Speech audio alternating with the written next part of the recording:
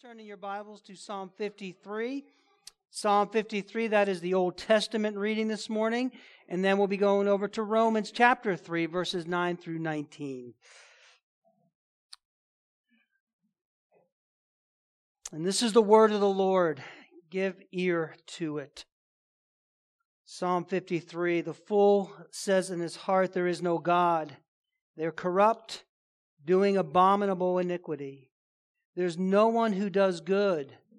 God looks down from heaven on the children of man to see if there are any who understand, if there's any who seek after God. They have all fallen away. Together they have become corrupt. There is none who does good, not even one. Have those who work evil no knowledge, who eat up my people as they eat bread and do not call upon God? There they are in great terror, where there is no terror. For God scatters the bones of him who encamps against you, and you put them to shame, for God has rejected them. Oh, the salvation for Israel would come out of Zion, when God restores the fortunes of his people. Let Jacob rejoice and let Israel be glad. And now let's turn over to the New Testament. Reading our text for today, Romans chapter 3. Romans 3. Verses 9 through 19. Paul says, "What then? Are the Jews any better off? Not at all. For we have already charged that all, both Jews and Greeks, are under sin. As it is written, none is righteous, no, not one. No one understands, no one seeks for God. All have turned aside. Together they become worthless. No one does good, not even one. Their throat is an open grave. They use their tongues to deceive. The venom of asps is under their lips. Their mouth is full of curses and bitterness. Their feet are swift to shed blood. In their paths are ruin and misery, and the way of peace they have not known. There is no fear of God before their eyes. Now we know that whatever the law says, it speaks to those who are under the law, so that every mouth may be stopped, and the whole world may be held accountable."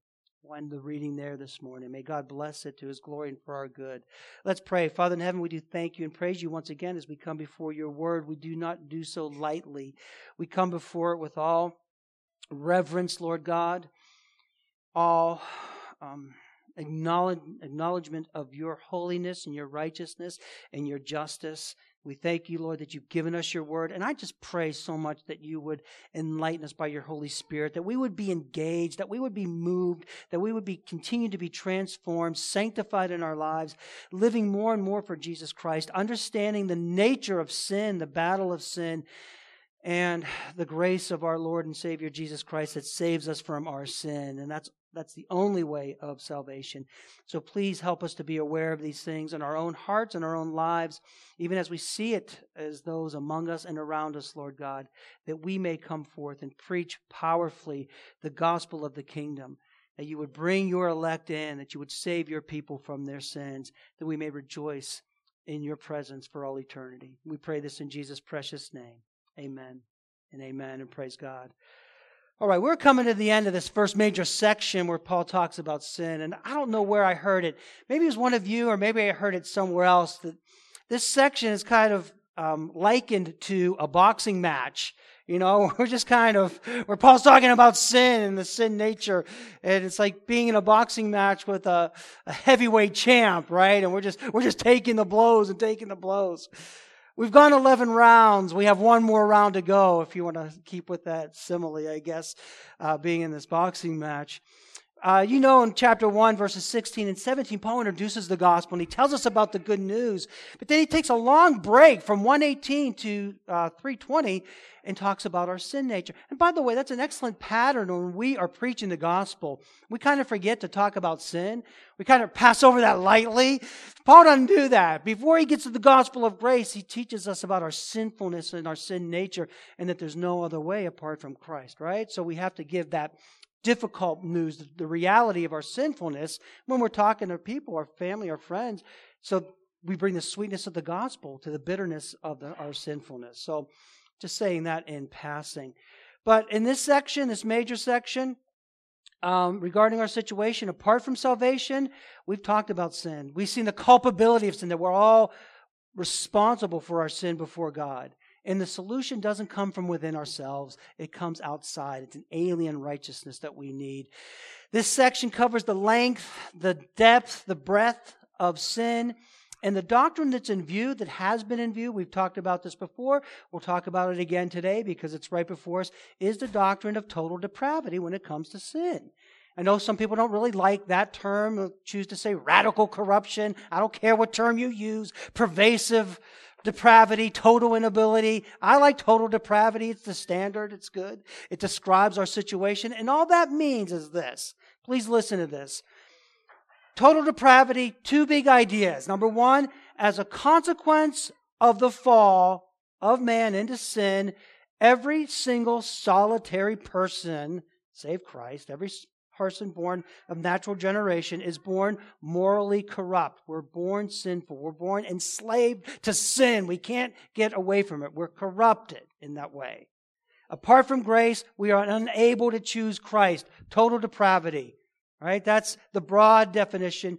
A narrow definition is the idea that sin has affected every single aspect of our being. Do you understand that? There's no place that's safe. There's no place that's free from sin within our being. Our heart has been affected by sin. Our mind, our will, our emotions, our bodies, even as we get sick and die, so on and so forth. It's seen in our sinful actions. Total depravity is seen in our self-deception, man. We deceive ourselves.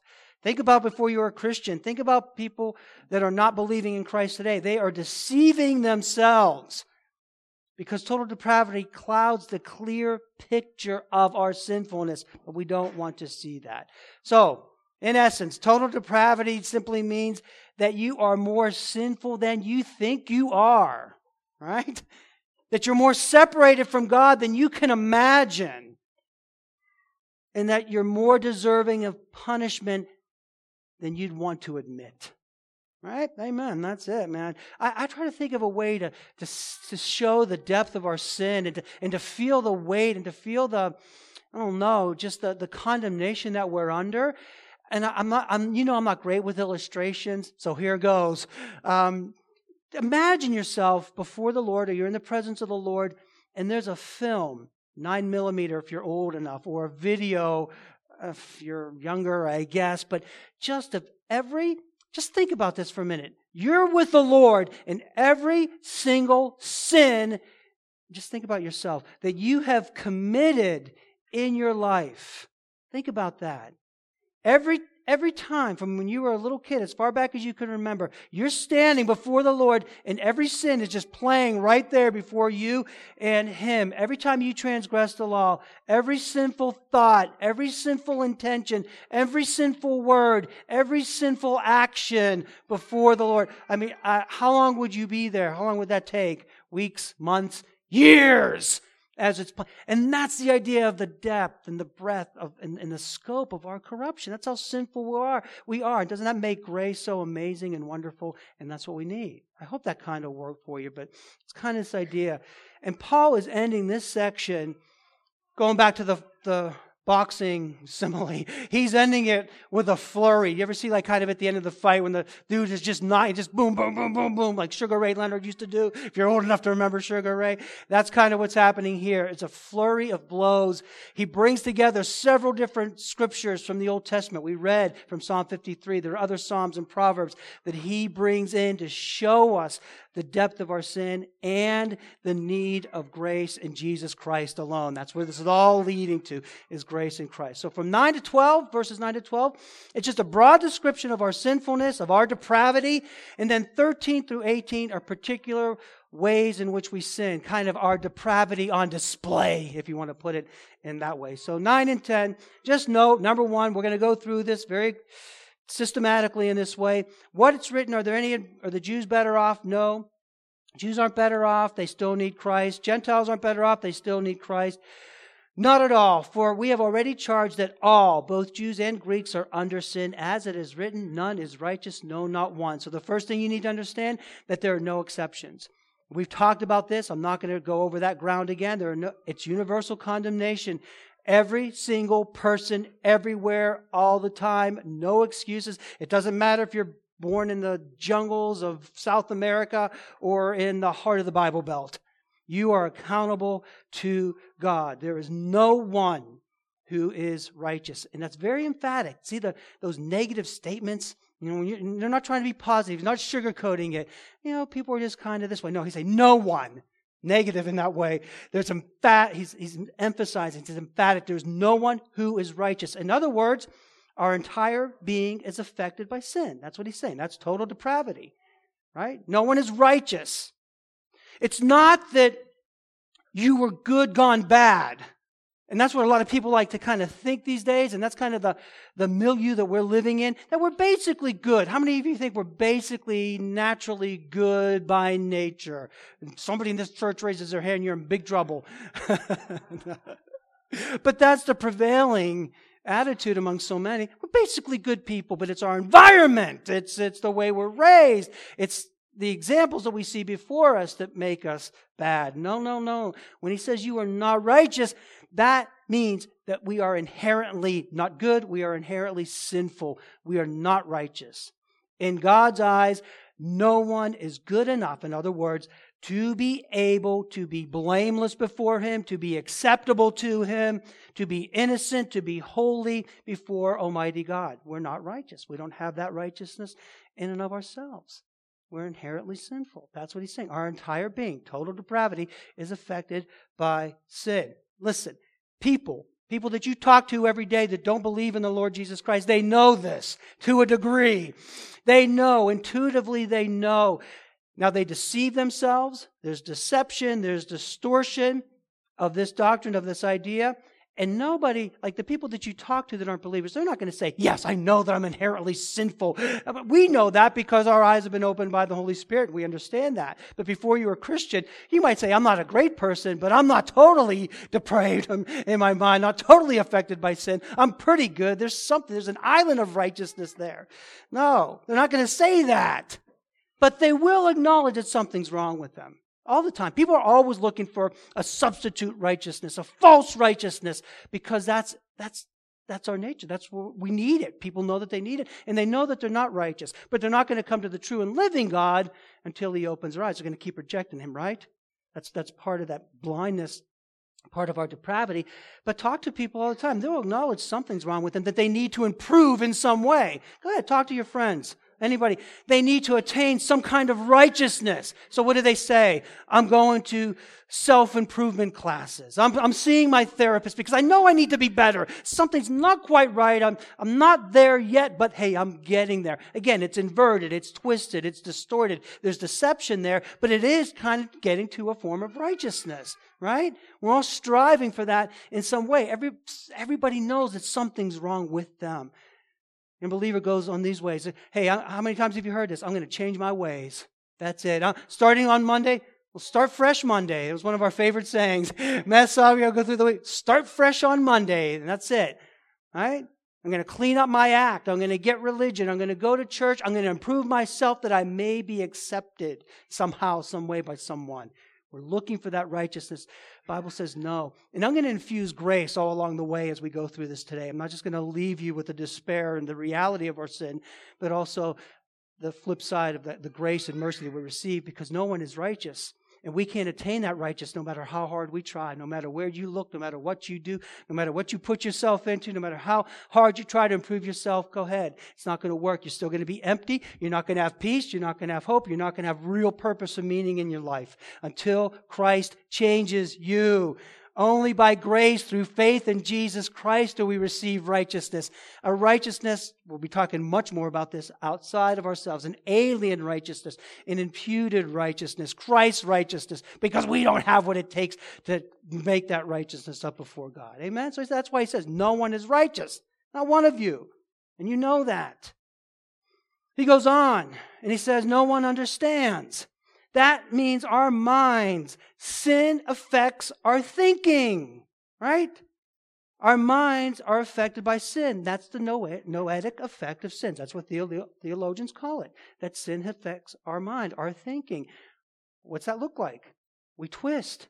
We misconstrue reality all the time. It doesn't mean you can't think by God's common grace and in God's grace. Yes, we can line up with His thoughts. We've talked about that. We bear the image of God. But as unbelievers, think about before you were Christ. Your mind was you thought differently than you do now, don't you? I hope so. Because now we have the truth. So your unbelieving friends, they don't know what they think they know, right? So when we talk about God, you could talk about man, you could talk about sin, salvation. Go ahead, try it this week. Talk to a friend, family member that's non-believing, coworker about God, and you'll get an opinion for sure. It's usually arbitrary. Well, I think God is this, and you're not going to get God's thought because our mind is affected by sin. So you're not going to get the truth about man and our sinfulness and Jesus Christ being the only way of salvation. That's because sin affects our minds. And we were there, even, being raised in a religious, kind of quasi-religious home in that way. Hey, this way is good for me, but that way might be good for you because we're not thinking His thoughts after Him. Sin, salvation, heaven, hell. Ask people about it. You'll get all kinds of different answers. Why? Because sin affects their thinking. It's not clear until you come to an understanding of Scripture. And who gives us that understanding? Who opens our minds? It's the Holy Spirit by the grace of God. Amen. It always comes back to the gospel. He grants us knowledge, and then we see clearly, and then we think clearly. We still battle with that, right? When our thoughts we struggle, and we know the truth, we know the will of God, and we still fight with that as we're being sanctified, but it's not like it was before, right? When you thought you knew it all, when you thought you had the answer. Well, I think, these people sin affects it. That's what Paul's saying. That's what Paul's telling. This is the total depravity, the noetic effect of sin. No one seeks after God. He goes on to say that. Sin affects our will, doesn't it? Total depravity affects our will. It says no one seeks after God. People are seeking, though. Everybody's seeking something. Again, just like we've spoken just earlier. People are always doing these things. It's just distorted. It's just twisted. It's just convoluted because they're taking the truth of God and suppressing that, twisting that, turning that. So everybody's seeking for something, aren't they? They're seeker of many lowercase gods, but not the true and living God. And that's the way it is. We want a God of our own making. People know they need something else. People know they need someone else. They need a higher power. They need this. They need that. It might be another person. Whatever idol they put before themselves, but people know. People are seeking. I'm on a journey. That's a big deal these days, huh? I'm on a journey. I'm on a spiritual journey. Leave me, just let me follow my path through this way. Watch Oprah. Don't watch Oprah, but if you watch Oprah, you'll see this all the time. You'll hear this kind of talk, right? We're following our path. And we live in a day and age with the syncretism, all kinds of religions being mashed together in that way. We so admire Eastern religions, right? Contemplation, meditation. Going out there, seeking God in those ways. But what they're doing is seeking lowercase God's permission. They're seeking guidance. They're seeking advice. They're seeking to better themselves so they can kind of get what they want. They're not seeking the true and living God. That's why He says no one seeks after me. People are seeking, but they don't want the true and living God. Right? You don't want that. Especially now, today. You need to know, man, we're in a big time battle. It's not, people aren't just neutral and they're saying, okay, Christians, just go do your thing over there. No, and your God is you know what they're saying about God these days? In progressive Christian circles, liberal Christian circles, outside the church, they're saying that our God, the God of the Bible, is an arbitrary God. He's a vindictive God. He's a restrictive God who doesn't know true love. He's not letting me be who I truly am and won't accept it. He's a cruel God. He's a partial God. These are very real objections that you're going to hear if you haven't heard them already from the world, because they don't want this God. They want a God, right? But no one seeks after this God. He's a capricious God. He just kind of acts whimsically. Whenever he might, boom, I'm mad now. And, they're not looking for Him. They're not searching for Him. They don't want to find Him. They don't want to know His will, His ways. Go ahead, try to tell somebody who's not a believer God's will and God's ways and see what happens. Oh, no. We want this way, where I'm going to be affirmed, and I'm going to be accepted, and I'm going to be embraced. But don't tell me about this God that demands this from me, that I give up myself, that I'm a sinner, that I confess, that I have to leave everything to follow Him. No. We don't seek Him, but by the grace of God, He seeks us. Amen. Pray. How many know that He has sought you and He has purchased you? He seeks and saves the lost. He pursues us. We run away. We're like Adam and Eve after they sin. And the Lord comes in the cool of the day and He calls for them. What do? We're here, Lord. We were looking for you, Lord. No. They were hiding behind a tree. They were hiding. Oh, we heard you in the cool of the day. We just were avoiding you. That's what people do. He pursues. He seeks and saves the lost. He captures us by His loves and saves us by His grace. And you know that if you're a Christian this morning, don't you? And then we seek to follow Him. Praise God. Amen. That's how it works. No one's seeking after Him apart from His grace and mercy and love. Right? This is the world we're living. This is total depravity. It keeps us from Him. It says, all have turned aside.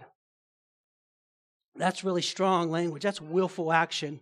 So it's not just, I kind of don't know your God. No, you know God. You're turning aside from Him. You're turning away from Him. He said, all have turned aside. That's a willful action.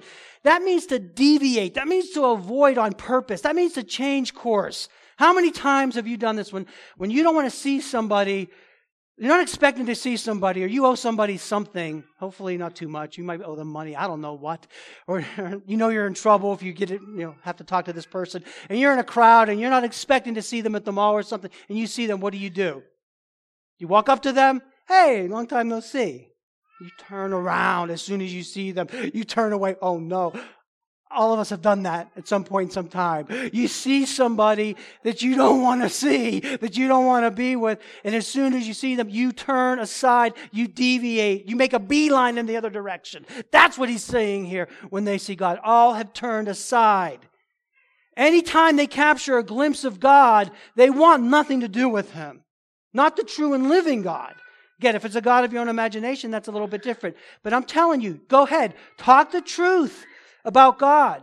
Talk about the demands of the gospel to your unbelieving friends and see what happens. They're going to turn aside. They're going to walk away. They're going to change the subject on you. Well, let's talk about something else. They'll deviate from that, or they'll get angry and hostile, because that's what total depravity does. Right? We don't want to seek Him. I'm going to turn away when I see Him. When you talk to Him, I'm going to change the subject. Well, let's not talk about religion. Let's not talk about politics. Let's not talk about this. Let's not talk about that. That's turning away. That's turning aside. Not until He turns our hearts towards Him, and He does that in effectual calling. When He calls us to Himself, then we can't resist to follow Him. We love following. Don't you love following Jesus Christ? Don't you love it? Don't you love talking about Him? Don't you love knowing Him? He changes us. Otherwise, we turn aside. Now we see Him, and we run to Him. Can't wait to meet Him. We can't wait to get up in the morning and meet Him in His Word, meet Him in prayer, meet Him in the means of grace, meet Him in fellowship as we come together with one another. Amen. Praise God. He turns us to Himself. Otherwise, we turn aside. Our total depravity affects our actions. He says no one does good. And this one seems to be a tough one for a lot of people. No one does good. Listen, when He's talking about that, He's talking about meeting the perfect standard of God, right? That perfect... Because people do good things every day, and I have people tell me, I know the nicest people. They're not Christians, but they're nicer than Christians. They'll do more for you than professing Christians will do for you. They'll help you out when you're in trouble. They're noble. They're kind. Look what's happening with the aftermath of the hurricane. People reaching out to people, and you see that nobility, and you see that sacrifice from people that don't call themselves Christians. They do heroic things every day. They do noble things every day. They're kind because we're image bearers of God. Right? That shows that we're made in His image for sure. But here's the deal when He says no one does good. It affects our actions. Our total depravity, our sinfulness affects our actions because they cannot merit favor of salvation. They can't merit favor or salvation. Listen, every single work would have to be perfect in every way. Every single good work that you do, you can't just say, well, I've done this good, and I've done this good, and I tried over here. You want to merit? Then every single good thing that you've ever done must be done perfectly in every single way. That means in your motivation, that means in your intention, and that means in your execution. Right? Isaiah 64:6 says this, "We have all become like one who was unclean, and all of our righteous deeds are like a polluted garment. We all fade like a leaf, and our iniquities like the wind take us away." No good deed, no kind act is inherently good in and of itself and unaffected by sin.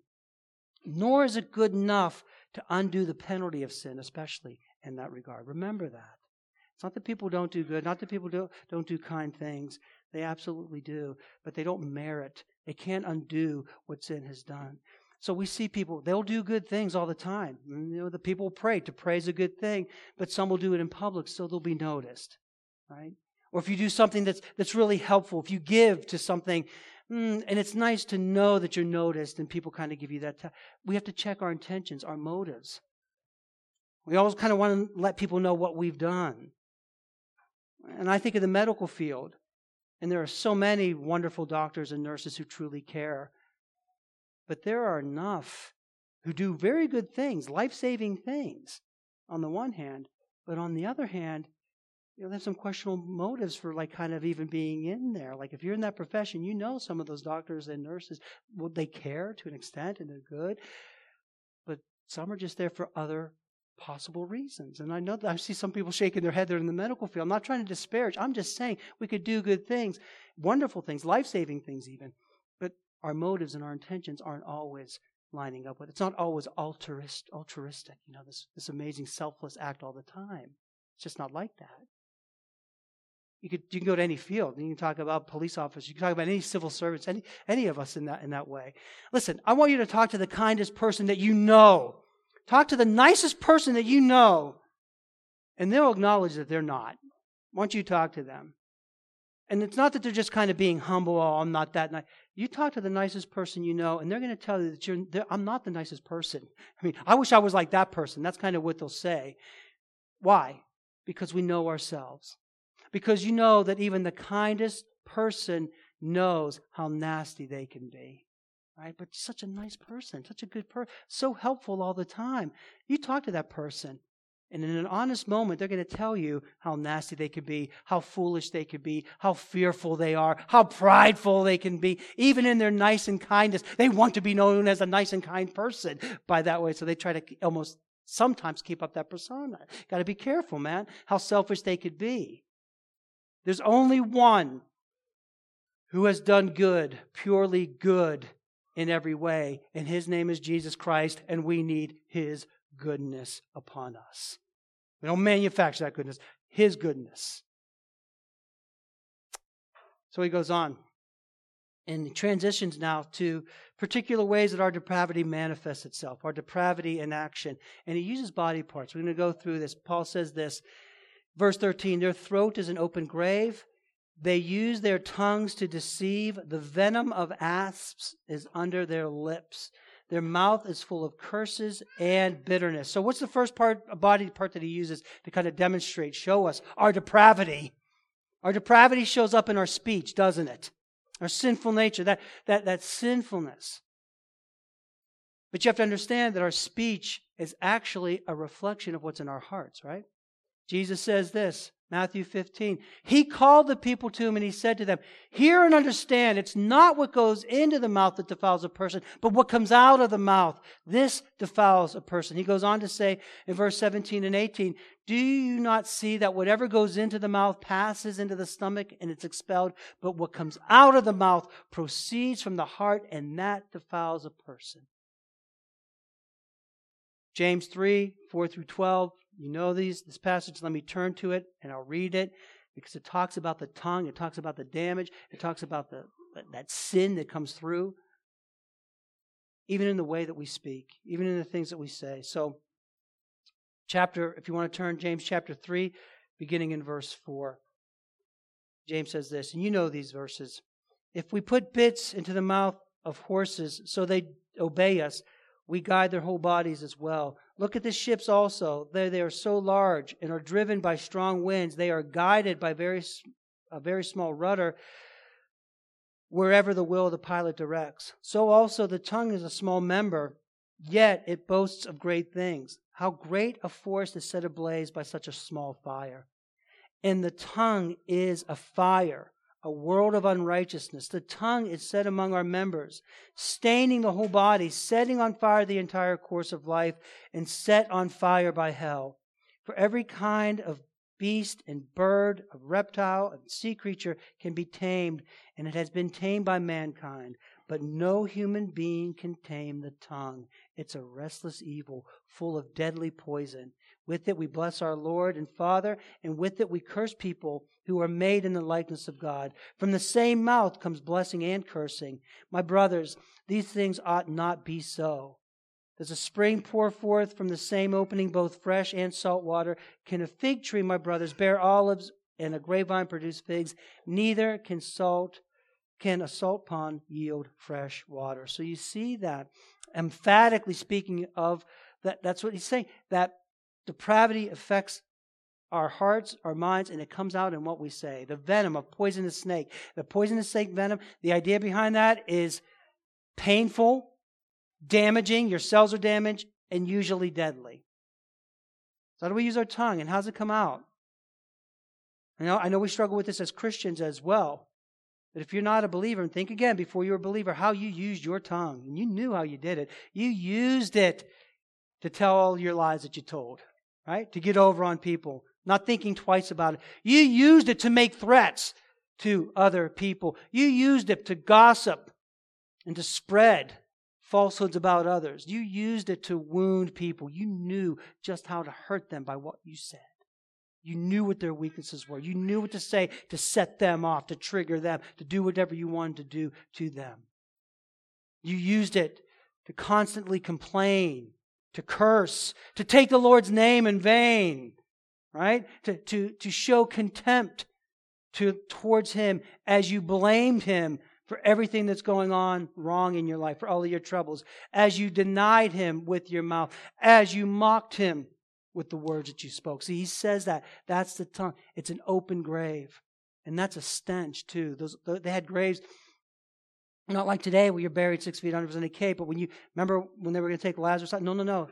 He stinketh. We can't. It's going to just, that stench is there. He's likening it to that. That's the depravity. That's the sin. That's how it shows up in our lives. When we wound each other in this way. When we wound each other with our words. In that way, very deliberately, very harshly, when you deny your Maker. We were all there. You know people that are there today. And even you today, Christian, need to watch your tongue and how you speak, how you say what you say, and even what you say. And all of us need the one who brings the words of life. We want to watch the words that come out of our mouth. We need the one who brings the word of life, who is the Word. In the beginning was the Word, and the Word was with God, and the Word was God. And He brings life. He brings love. He brings words of healing. He brings forgiveness. He brings truth. And you need the Word of God, for in Him is life. And His life is the light of men. We need Christ. We need the Word of God. He goes on in verses 15 through 17. Our depravity shows up in our attitude and our actions regarding others. Look, he says this. Their feet are swift to shed blood. Their paths are full of ruin and misery. And the way of peace they have not known. Our depravity is on display. It shows up in our attitude and actions regarding others. When he talks about feet, when he talks about walking on a path, that's a metaphor. That's the idea for walking, right? And walking in Scripture often refers to our lives, like what characterizes our life, what characterizes your life. And the idea here is the idea of you're not showing any kind of restraint. And think about it, before you were in Christ, and even now we struggle with this, we don't show that restraint. When we wanted something, we went for it, right? Right or wrong. We wanted something, we took it. We wanted something, we would manipulate until we got it. Right? That's that idea. We're not fleeing temptation, but we're walking headlong towards sin. It says very swiftly. They're quickly doing it, willingly doing it. That's a willfulness of our sinful actions to get what we want. Now, you think you're okay because it says they're swift to shed blood, and their paths are ruin and misery. The way of peace they have not known. Swift to shed blood. Well, I've never killed anybody, right?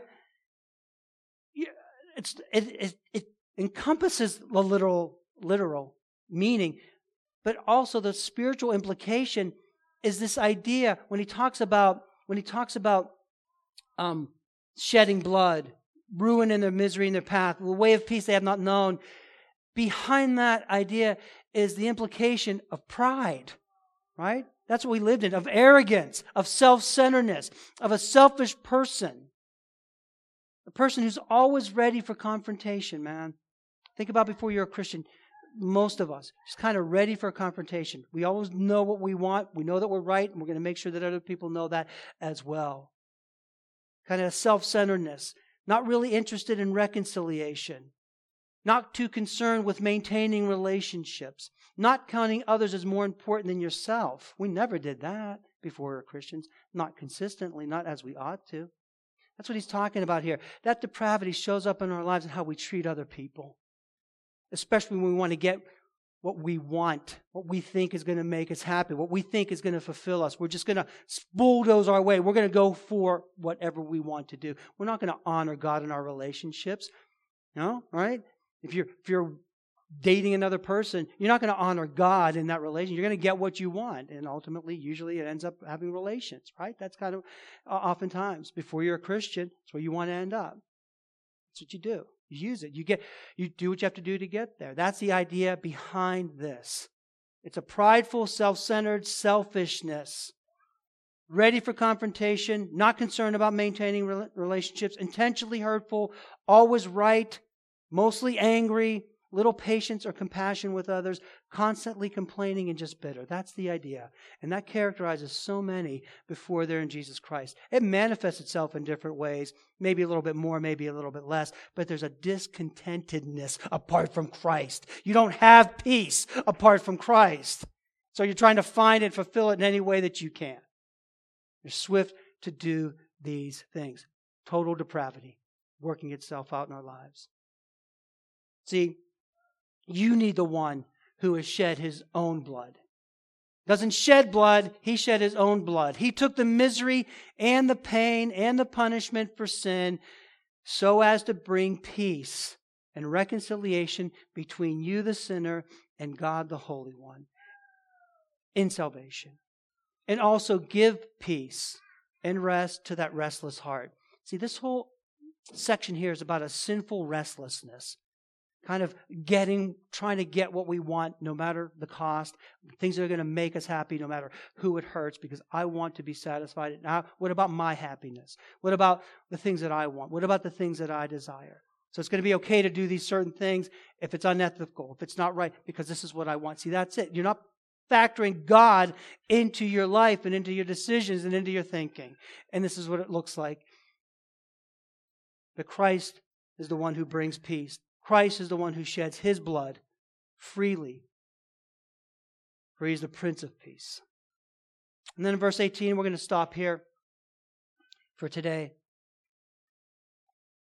And this is the depravity on display. There's no fear of God before their eyes. And he talks about the eyes. And this is, I think as Christians, we understand this, and this is so humbling to us and for us in this way. Because the eyes, when he talks about this, when he says there's no fear of God before their eyes, right? So we have the tongue, we have the feet, now we have the eyes. And it speaks, and you know this. You know this because before you were a Christian, this was you, and those around you who are in Christ, this is them, today, now. That there's a boldness, there's a haughtiness, there's an arrogance. There's a self-assuredness, right? A brashness without restraint and without a care or concern for God at all. That's especially now in the time that we're living in.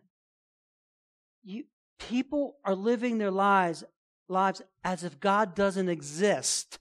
And that's what this means. How dare you? How can you?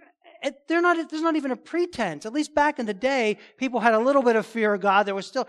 Now, today, God doesn't. No, he doesn't even enter in to the conversation. And if you bring him up in this way, in a biblical way, you are going to be scorned and scoffed. Try that. See what happens. But the idea is that you live your life as if God doesn't even exist and as if you'll never have to answer to Him. And that's where we find ourselves, people, right now. And we have a world full of people in that way. They're too smart for God. They're too wise for God. They're too realistic to believe in this God, let alone worry about what He requires. Do you see that? Do you see? There's no fear of God before their eyes. And it's almost like they're challenging God. Yeah, look at me, God. This is who I am. This is what I do. And I'm going to be like this. And it doesn't matter because you don't even exist. And you're not even, and what can you do? That's why we're crying out for judgment, right? Lord, please, how much longer are you going to wait? Right? It's like the kid who has no fear of his parents. Right? And we're living in a day and age where there's so many children that are just kind of not being parented whatsoever. So these kids have no fear of parents. They have no fear of authority. Those kids think they can do whatever they want. And they could disrespect their parents, and they could talk to their parents any way that they want to, and they could smack their parents, and they don't have to listen to their parents, and they're flippant towards their parents, and they don't think without expectation of consequence. That's kind of how we are today. We're like kids who have no respect or regard for our parents. I saw this one little kid at Target. It was a while ago. He must have been 4 or 5 years old, and I suppose he was with his father, and he wanted something. And I was just kind of walking behind them, and this kid was just up on this man, and he's saying, I want this, and I want this now, and you're going to get this for me. And the dad's like trying to ignore him at first. He said, you're giving me to this. How dare you not give this to me? You're so wrong. I hate you. And just what? I almost intervened. It was everything I could not to get involved. Say, that's your kid. He can't talk. And he starts hitting his dad and smacking his dad. Next thing I know, I walked through the store. He's at the counter buying the thing that the kid wanted. And that kid had a little sly smile because that's where we're at. And that's kind of the attitude behind this. There's that haughtiness. There's no fear of God, so they're going to do whatever they want, whatever seems right in their own eyes. And that's what we're saying. They don't fear judgment. And you can go on for a long time, like the song says, but sooner or later, God is going to cut you down. Listen. In this section, as he closes out our sin, and he's going to turn the page. Next week, we'll finish up, but then we're going to turn the page from our sinfulness, from our depravity, which you need to understand, which you need to labor on, especially as you're talking to others. We talk about our sinfulness because then it turns to our salvation in the grace. When we see how sinful we are, it makes grace all that much more amazing. By grace, you need to know the Lord, the one who makes himself known, what it means to fear him. And to know Christ is to love Christ. To know Christ is to respect Christ. To know Christ is to honor Christ. To know Christ is to worship Christ. To know Christ is to glorify Christ. And to know Christ is to obey Christ. To know Christ is to give your entire being to Him because He's given life to you. And that comes into clear focus when you see how sinful, how rebellious, how wrong you were, and yet He shed His love upon you. That's why we say grace is amazing. That's why I love being reformed, if you want to put it that way, because it shows how deep His love is for us. And we're so undeserving and so sinful. We're not spiritually good. We're not good and deserving, just kind of a hand up or a pat on the back. We deserve wrath and judgment, but instead He's given us love and grace. Our deep depravity, our total depravity, shows our desperate need. His deep love delivers us, and that brings us life, peace, hope, now and for all eternity.